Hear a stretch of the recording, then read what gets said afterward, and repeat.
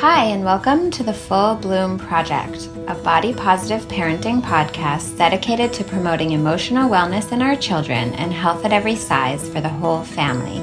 Each week, we speak with extraordinary experts and distill everything from scholarly research to self-help books into accessible and digestible daily parenting practices.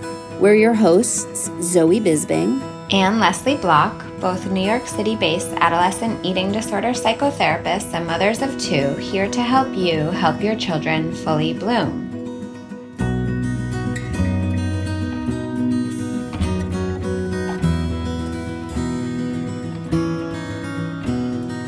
This episode of the Full Bloom podcast is brought to you by our interactive and downloadable A to Z guides to body-positive parenting. If you are determined to break the cycle of body insecurity and scrutiny for you and your family, and to put body-positive parenting into action, learn more and sign up at fullbloomproject.com/join us. These free virtual guides will be free for the remainder of the Full Bloom Podcast Season 1, which wraps just 2 weeks from today on Friday, July 12th. So you still have some time to sign up for our mailing list and gain access to these guides. Each guide has a wealth of content, including research and resources, to help you put the fundamentals of body-positive parenting into action, as well as practical daily tips to help you and your care providers help your children fully bloom. Again, those can be accessed by signing up at fullbloomproject.com/join us. Kindness is a quality that both of our families value.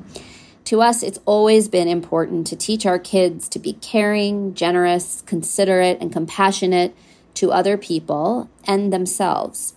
And we're definitely not alone in that. Kindness is considered a virtue across the world. But what does kindness have to do with our children's relationships to their bodies, food, and exercise?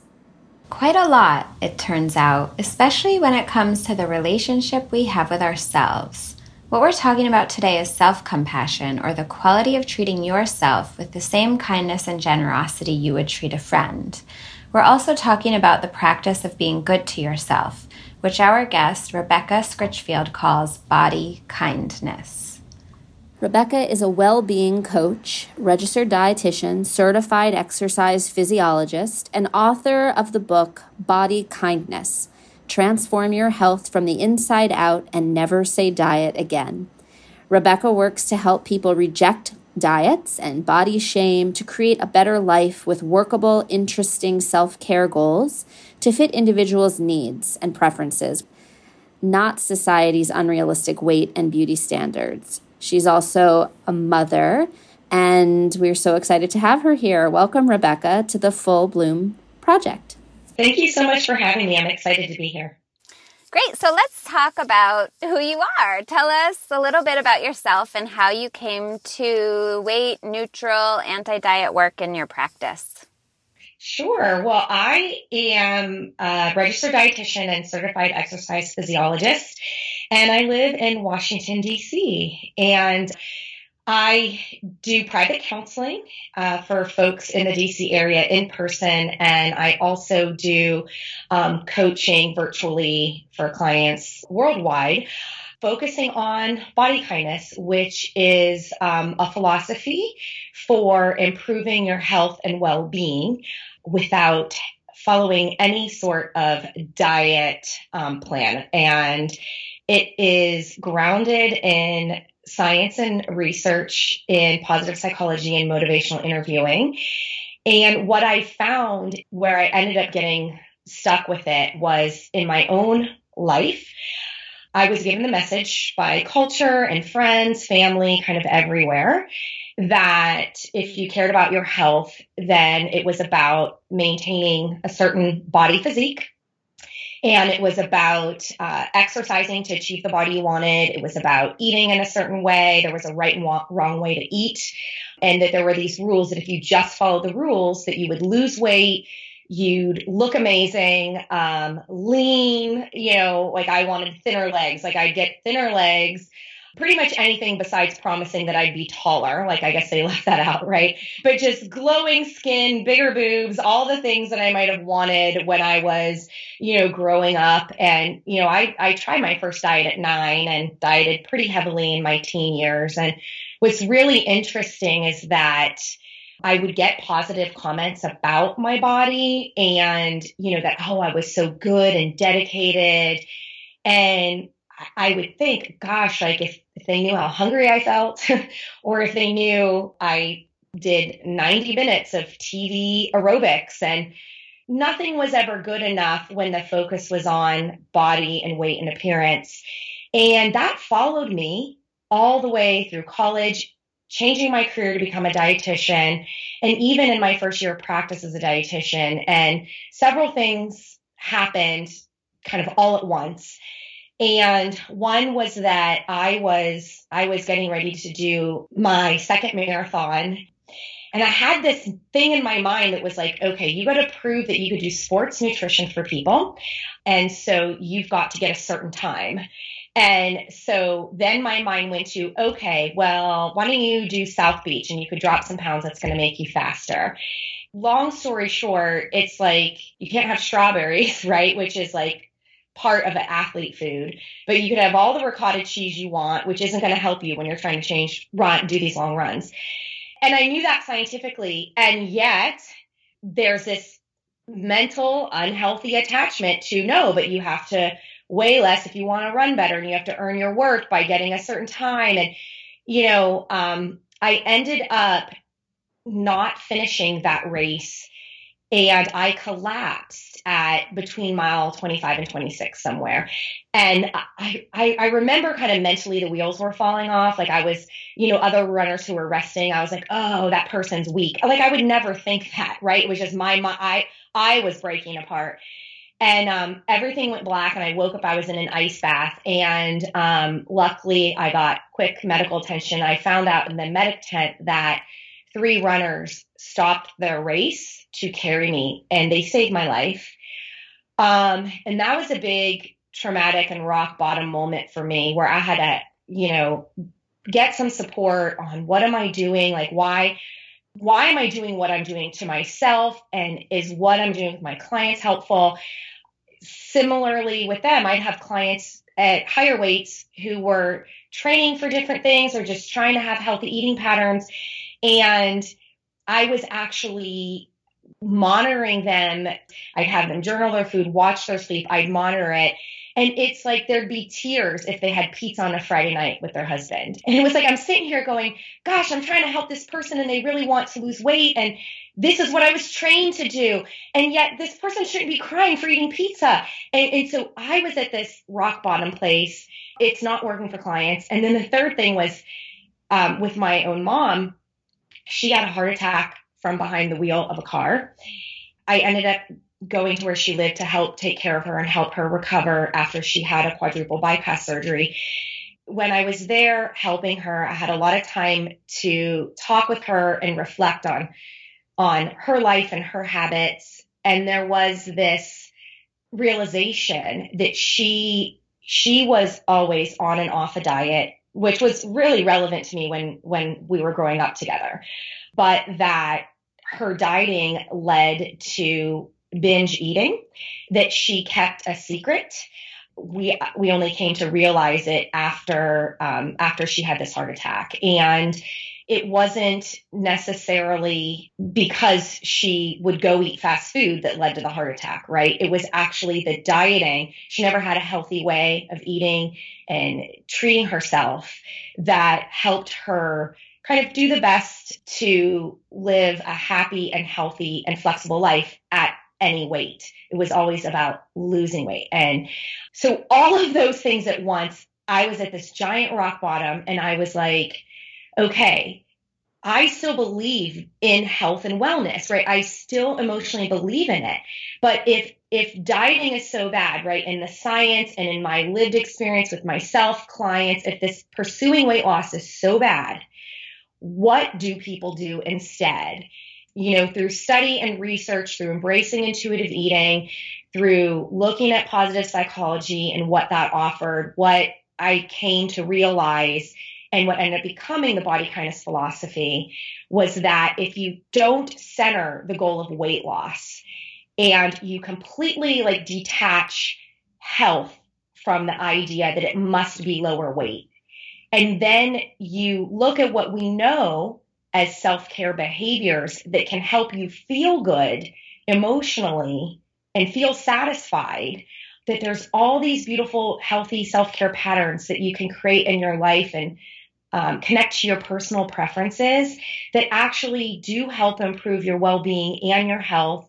It's just that we don't know what's going to happen to your individual weight. So some people might lose weight, some people might maintain weight, and some people might gain weight. And it all just depends on their genetics, not on their individual choices.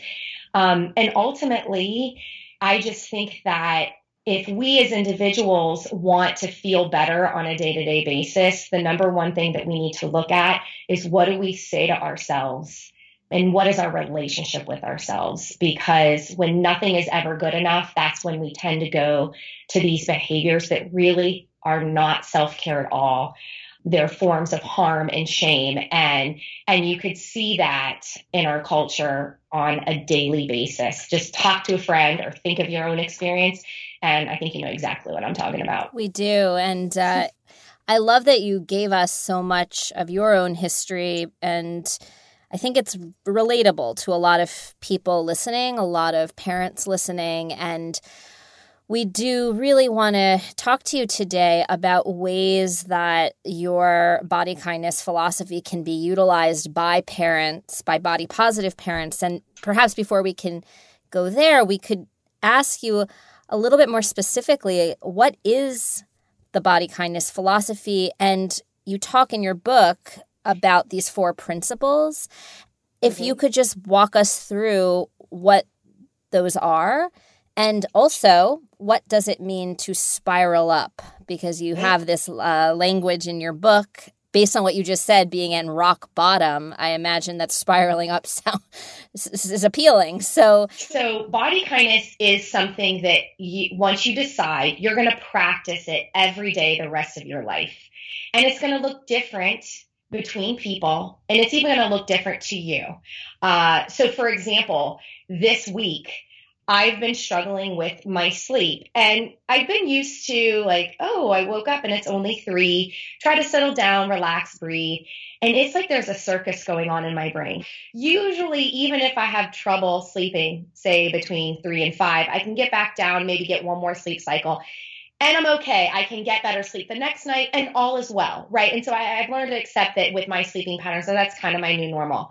And I've grown very frustrated. And so for this week, my body kindness has been full of compassion about how hard it is to show up and do what I need to do during the day when I feel so tired. And it's okay. What can we take off our plate today? It's okay. What can you talk to your partner about this so that you can get some more rest and do a little bit less in the childcare realm? Like, I think that's important to understand, that there isn't like, if you just follow these new body kindness rules, everything will be great, because you definitely can't practice body kindness and pursue weight loss at the same time. And I want people to really understand that nobody can tell you what it is and what it means. Like, not even me. I can help explain the structure, but you need to frame up, what does it look like to be good to myself in this present moment? There are 3 pillars that will guide you: love, connect, and care. So through love, we make choices from a place of love. And so that might be, you want to watch a series on Netflix, but you know how important it is to go to bed on time to get your sleep. And that might also be, it's time to work out. I really don't want to. And you listen to that. Hey, let's try 5-10 minutes and it might get a little bit better, right? So those could all be examples of making choices from a place of love.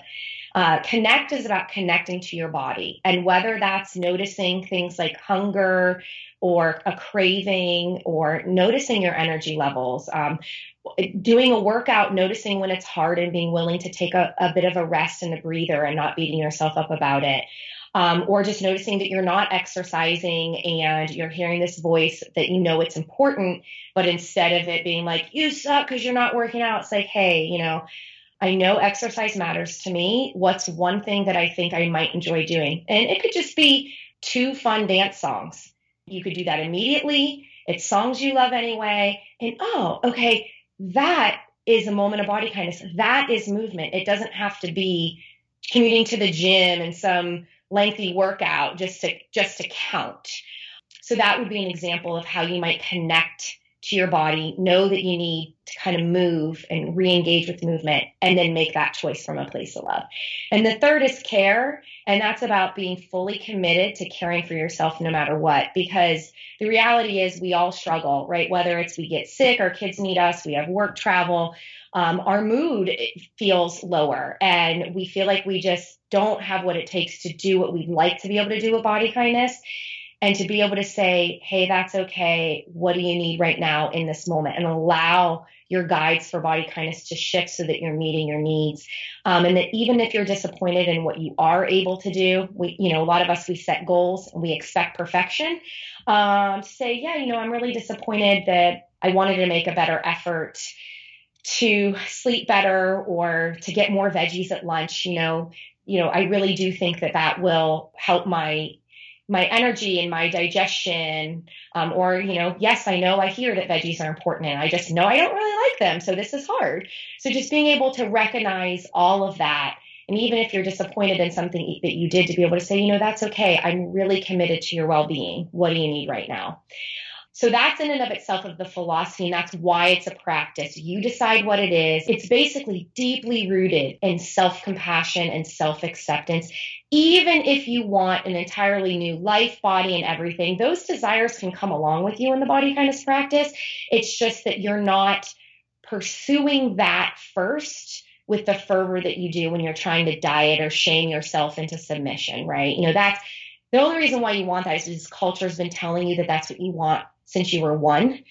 From the age of 1 is when we start absorbing these messages that we're not good enough. And that's the only reason why you really believe you want that. And it's reinforced everywhere. That's the ticket to a better life. And body kindness is about, hey, let's let go of this body control and let's work on kindness toward ourselves instead. You'd asked about the 4 parts.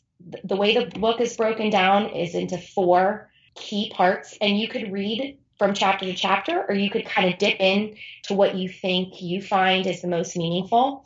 I do recommend kind of going from start to finish because there is a specific build, but what you do is all about educating people about choices and even understanding why we make choices we make. That there's a real psychological reason why we try to follow what everybody else is doing. So I explain that, and I explain why your choices should fit your personal preferences, why thinking about why the simplest and easiest choice is actually the better choice when you're trying something new. How you feel, that's all about your emotions. Good and bad emotions are all actually good for you. So it's a lot of coaching around not running away from negative emotions, how to embrace them and let them be there, how to trust that they're going to pass. I help with emotional eating patterns in that section. And who you are is about living your values. And as you progress through, you start to understand that there are things that really matter to you, kind of like rules you live by, in the sense of, if you would finish this sentence, I want to be the kind of person who, and fill in the blank, you start to think about actions that you want to be able to take and why. And when you live your values, I'll give an example that, sometimes people, when they struggle with their body image, they struggle with posing in pictures. And so they find themselves always avoiding the pictures. And so they might say, well, I want to feel comfortable in pictures. Well, because we can't control how we're going to feel being in the picture, how we're going to feel when the photo comes out. That's not really a value because you don't have control over your feelings. But you can say, I want to be the kind of person who poses in a picture, even if I'm uncomfortable or I don't love the outcome, because I don't want to be erased from my life. I want to be present. So it lets you do hard things, even when you feel like sort of an emotion that says, don't do this. So values-based living and decision-making is really important. It's really important to give yourself a structure for what it means, what healthy living means to you, without dieting. And then part 4, where you belong, is one of my favorite parts. What I wanted to start with in the beginning is like, dieting sucks, is going to ruin your life. And there's so many other things that you can care about when you're not so obsessed with your body. But it's like, you can't hear that in the beginning, right? Because you're so attached to it. So where you belong is really about, how do you create a meaningful life?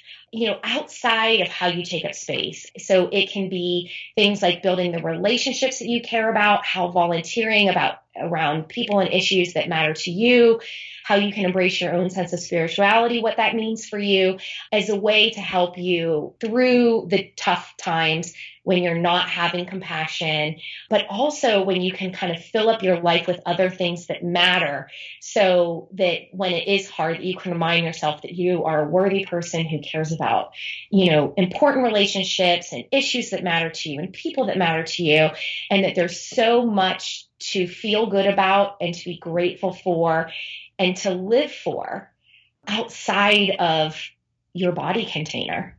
And then you asked about spiral up too. So that is this idea when you are feeling an emotion, it might not feel that good. And so, for example, being tired, there's a lot of reasons why we tend to feel like our appetite is off, or it's like your mind might say, ooh, I need some carbs, right? And that's actually true. Your cells are craving sugar or carbohydrates because they're tired, right? A spiral up might be, I didn't get enough sleep. I'm really craving a cream cheese bagel. There's actually a really good bagel shop right by work.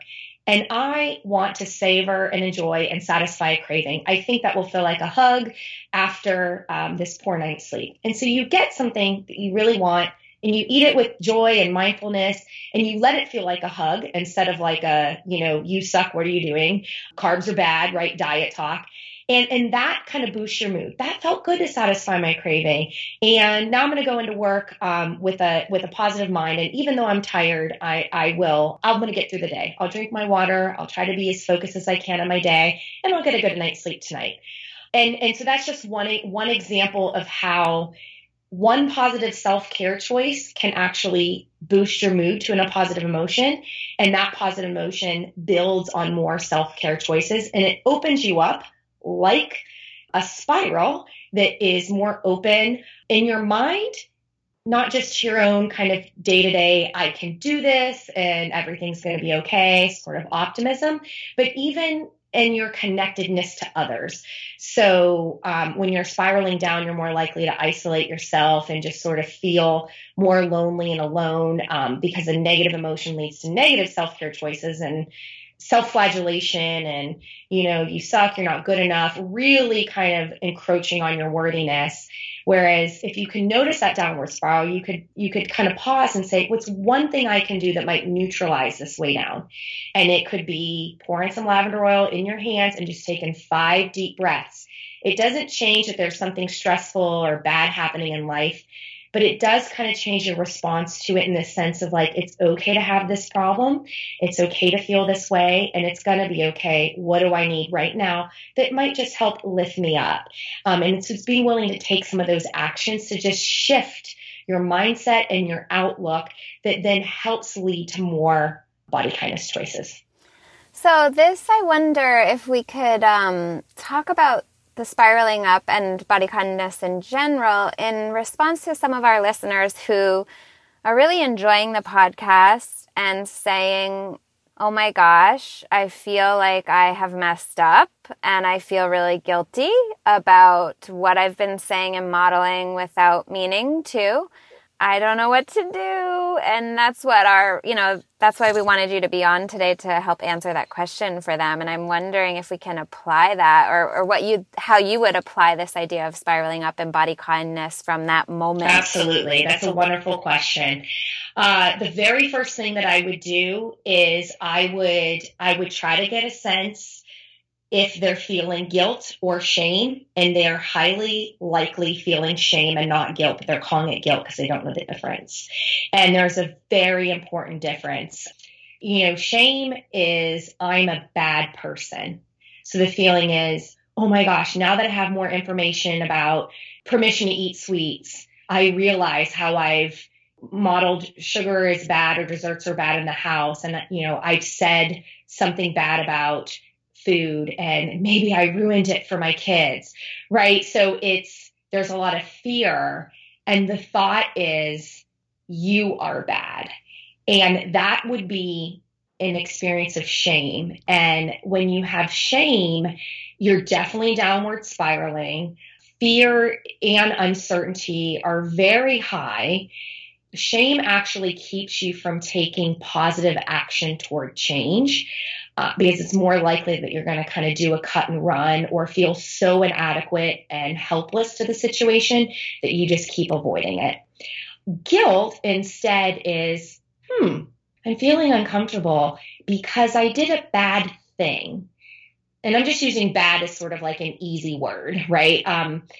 But the focus is on the action and on the behavior. And there is literally zero judgment on your worthiness because you're able to respect your humanity. So guilt might feel like, wow, I'm learning a lot from this amazing podcast and my eyes are open. And now I'm very curious about how I can move forward in positive ways. I forgive myself because all humans make mistakes. I'm learning more that the culture is the problem, not me. Every day I'm doing the best I can with what I have. And I'm fully committed to learning and growing because I believe in my ability to model health and well-being for my children. And I trust that as I learn and grow and model these behaviors, that my kids will learn and grow as well. And they will trust me to help them on their own frames for health and well-being. And I'm excited about the opportunities to frame up our house as a house that respects all size bodies, a house that focuses on self-care and well-being. And you see the difference between those two, right? It's like that there's tons of compassion with the eye-opening of guilt. We all make mistakes. And I love journaling, right? So I would have a conversation with someone about this, and then I would encourage them to just journal, and be super curious. I might ask a question about like, who first told you what to think about your body? And let them go back in their own life. And then I might have them ask a question about if you could snap your fingers and have a wish that, your adult child was like, thank you, Mom, for giving me a realistic stance on health and wellness. What is your child thanking you for? Because the truth is, we actually, even when we realize we don't know a lot, we actually have our own inner caregiver and we have a lot of wisdom. We have a guess for what we're looking for. And really what you're doing is you're identifying all these different values. And in that alone, you can better make sense of your own humanity and that there were things going on in the culture and in your own family that influenced you. At the same time, I have a wisdom and an ability for what I'm trying to cultivate in my own house. And then you just start taking action without expecting perfection. Keep saying it's okay, keep trying, and let it be a little messy or a little ugly, but just stay fully committed to your own learning and growing and modeling it in the house. And you will see significant change happen just through being committed to the practice. So we heard there is some preliminary research on your body kindness program and postpartum body image. And we were wondering if you could tell us a little more about that. Sure. Well, researchers at UNC Charlotte, so Dr. Jennifer Webb runs a mindfulness-based research lab that studies mindfulness-based health and well-being philosophies and positive psychology. And she got a hold of the book and approached me about a project that she wanted to work on for women in pregnancy and postpartum. And we ended up collaborating on a survey that we did in the summer of 2018. It was a national survey. People got a copy of the book, and then they answered questions from the research lab. And then we also did a series of focus group interviews and look through all the data to try to find connections between mindful self-care and depressive symptoms. And we presented the research at Society for Behavioral Medicine conference in early 2019 and are seeking publication. It's very exciting what we found so far, which essentially shows that high mindful self-care is associated with a reduction in depressive symptoms in both pregnancy and postpartum. And that was really relevant because what they also found is that it went in both directions. So if depressive symptoms were high, mindful self-care was low, and the mindful self-care is high, depressive symptoms are low. And what's great about that is that anyone can practice mindful self-care as long as they have the resources to do so. And so what we want to do from here is to look at how we can provide resources to everyone, but include the most marginalized people. So we're looking at access to resources that can be free or very low cost within the systems and structures we have. So we're hoping to work with doulas who work at all levels. So somebody who's a private doula to doulas who work with people who have Medicare, work with doulas on application of the body kindness philosophy throughout stages of pregnancy and postpartum that can be implemented in a lived experience, so that the hope is that doulas can teach not just the woman in pregnancy and postpartum, but her partner or other family members and friends, so that it's more about this. We all have a role in our collective well-being. So I'm super excited about that idea, especially because I know how dramatically my life changed in becoming a mom. And I was actually writing body kindness when I had 2 kids under 3, and my inner critic was roaring again, where nothing was ever good enough. And it was a mix of in appearance and in behaviors. I had to practice so much self-compassion. Like we already know that services for postpartum depression are inadequate, and that postpartum depression is very serious and potentially life-threatening. And so the fact that there might be things that we could do early on and continue throughout that can help not just prevent postpartum depression, but enhance health and well-being of the mother, we know that that's going to help her children and everyone in her family. So, I just think it could be really exciting potential, because, society is not very friendly toward women in pregnancy and postpartum. Like, the priority is getting your pre-baby body back, not supporting you through all these life changes. So I'd like to change that. Yeah, I'm with you there. That's for sure. There's so much happening in that phase and, throughout the phase of mothering. And I just had someone the other day randomly say to me, oh, so many mothers, they just don't take care of their bodies. And I'm like, oh my gosh, thank you for saying that, because it kind of reinforces how challenging it is for a mom to have culture focused on that versus all the other stuff that's happening and compounding on it, on all the focus on their bodies pre-baby. It's nice to hear that there's something that our mothers and soon-to-be mothers can, buy off the shelf, it sounds like, and put a little bit of daily practice in, which kind of leads to this big point of today's podcast, which is, because we are so busy as parents, those that are listening, what would you recommend they do, the one thing today, to help their children fully bloom?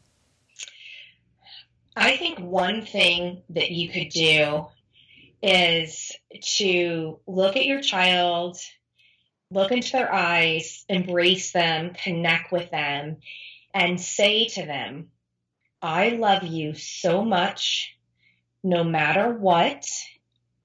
It is an honor to be your parent, and I'm very excited to live life with you. Why I would recommend that in the context of our conversation, and who cares about the kid's response, right? I can imagine like a teen or tween, like, Mom, come on, my kids at their ages, so they're turning 7 and turning 5. They're like, yeah, I love you too, Mommy, cuddle, cuddle, cuddle. I want you with an intent to have that connection and with meaning, because we know we feel that. We know that to be true.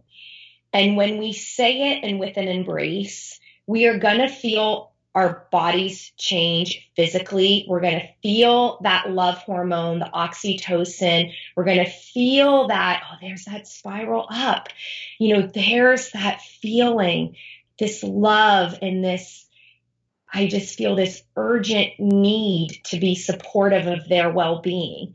I want you to notice that and feel that and use that as your guide for all the other hard stuff going forward, right? Like that's the thing to go back to, connecting to my child and this deep desire I have for unconditional love and for going through life with them. That then becomes this seed for what is it that I would like to focus on for myself that's in support of my unconditional love for them. And it's just going to help you in so many things. For example, kids start to notice their bodies in space as young as 3. So both of my girls said the word fat at age 3, and both very playfully. And a lot of times parents really freak out like, oh my God, they said fat. What do I do? And the instinct is like, you're not fat. Actually, what I would recommend is that loving, connecting hug. Oh, you're noticing fat. Yeah. And honey, I want you to know there's nothing wrong with fat.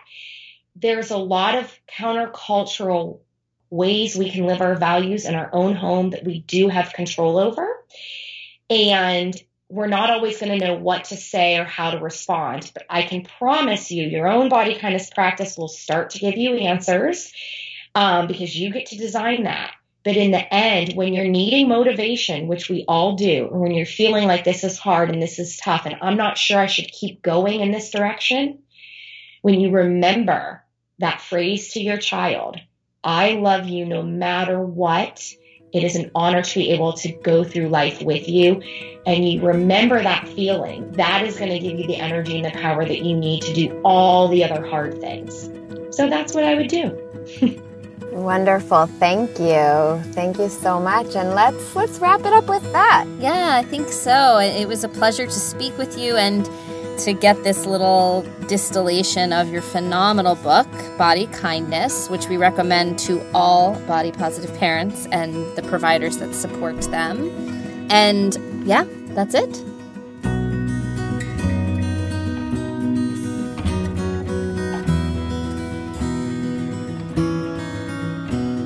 So Zoe, what does body kindness look like for you this week? I wish that answer was coming a little bit more naturally to me right now. I am struck by how I'm not always doing the best job of really putting that oxygen mask on myself, even though I know that that's so critical to even being able to model that for our kids and be the best sort of version of ourselves for our kids. So I have to think about it for a moment, but I'm imagining that I'm not the only one. I'm not the only parent listening that's thinking like, oh, wow, I got to sit with this. Maybe my body kindness is just sitting for 10 minutes and asking myself that question. What am I going to do for myself this week? How am I going to show myself body kindness this week?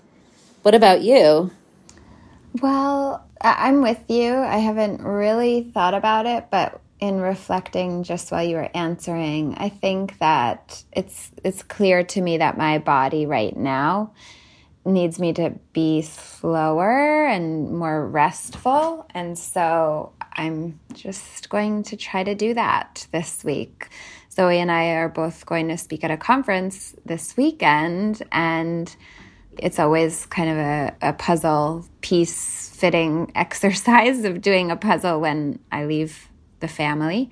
So I feel like today in particular, there's just some me needing to sit quietly with that puzzle and give it time to set it up so that we're all in a good position. And I'm in a good position. I'm comfortable when I leave on Thursday afternoon. It's also our kids' last week of school this week. And that is a transition for all of us, and that's being felt in the home too. So I think it's just kind of trying to be calm and hear what I need and what they need and prioritize that over other things. Oh, I appreciate that you're talking about just slowing down and how I really love Rebecca's book, and I think the image we've included in the virtual guide, it's one of my favorites because it's this very relatively simple, clear blueprint for like 24 hours of self-care, 24 hours of body kindness that anyone can do. And I did do it once, and I did feel the benefit tremendously. Like I felt like I could do these things, or at least use this guide for 24 hours. But what I'll say is even that feels like a reach, because really what I'm realizing, kind of in the spirit of what you're saying, is I just need to slow down and take a minute to think about what's upcoming, like just to breathe. And I think that as busy parents, I don't ever want anyone to think that that's not enough, that just like checking in with yourself, like you're doing, kind of just noticing, okay, I need to be slow. I need to take this slow. And that's not doing anything, right? That's not doing self-care. That's not really spiraling up necessarily in the way that Rebecca talked to us about today, but it's critical foundation. And I know we didn't talk much this week directly about what parents should do to help kids or, their children practice body kindness. But I feel like the message is still so clear that first we have to start with ourselves. When we practice self-compassion, which could be literally like, I just need a minute. I just need 2 minutes, and model that personalized, flexible, gentle self-care. I think our kids notice. They learn from what we do, right? Absolutely. I think it's, the same way we teach them about kindness to others. We talk about it to them and we emphasize it. We read books about it. But we also have to be good role models or it won't stick. And that works for body kindness too. Yeah. I think you're so right. And perhaps that's a good note to end on. What do you think? Is that our show? That's our show. As always, we'd love to hear what you all are thinking about this body kindness and how you're helping your kids practice the same. If you have reactions or questions that came up during this episode, please send us an email to info@fullbloomproject.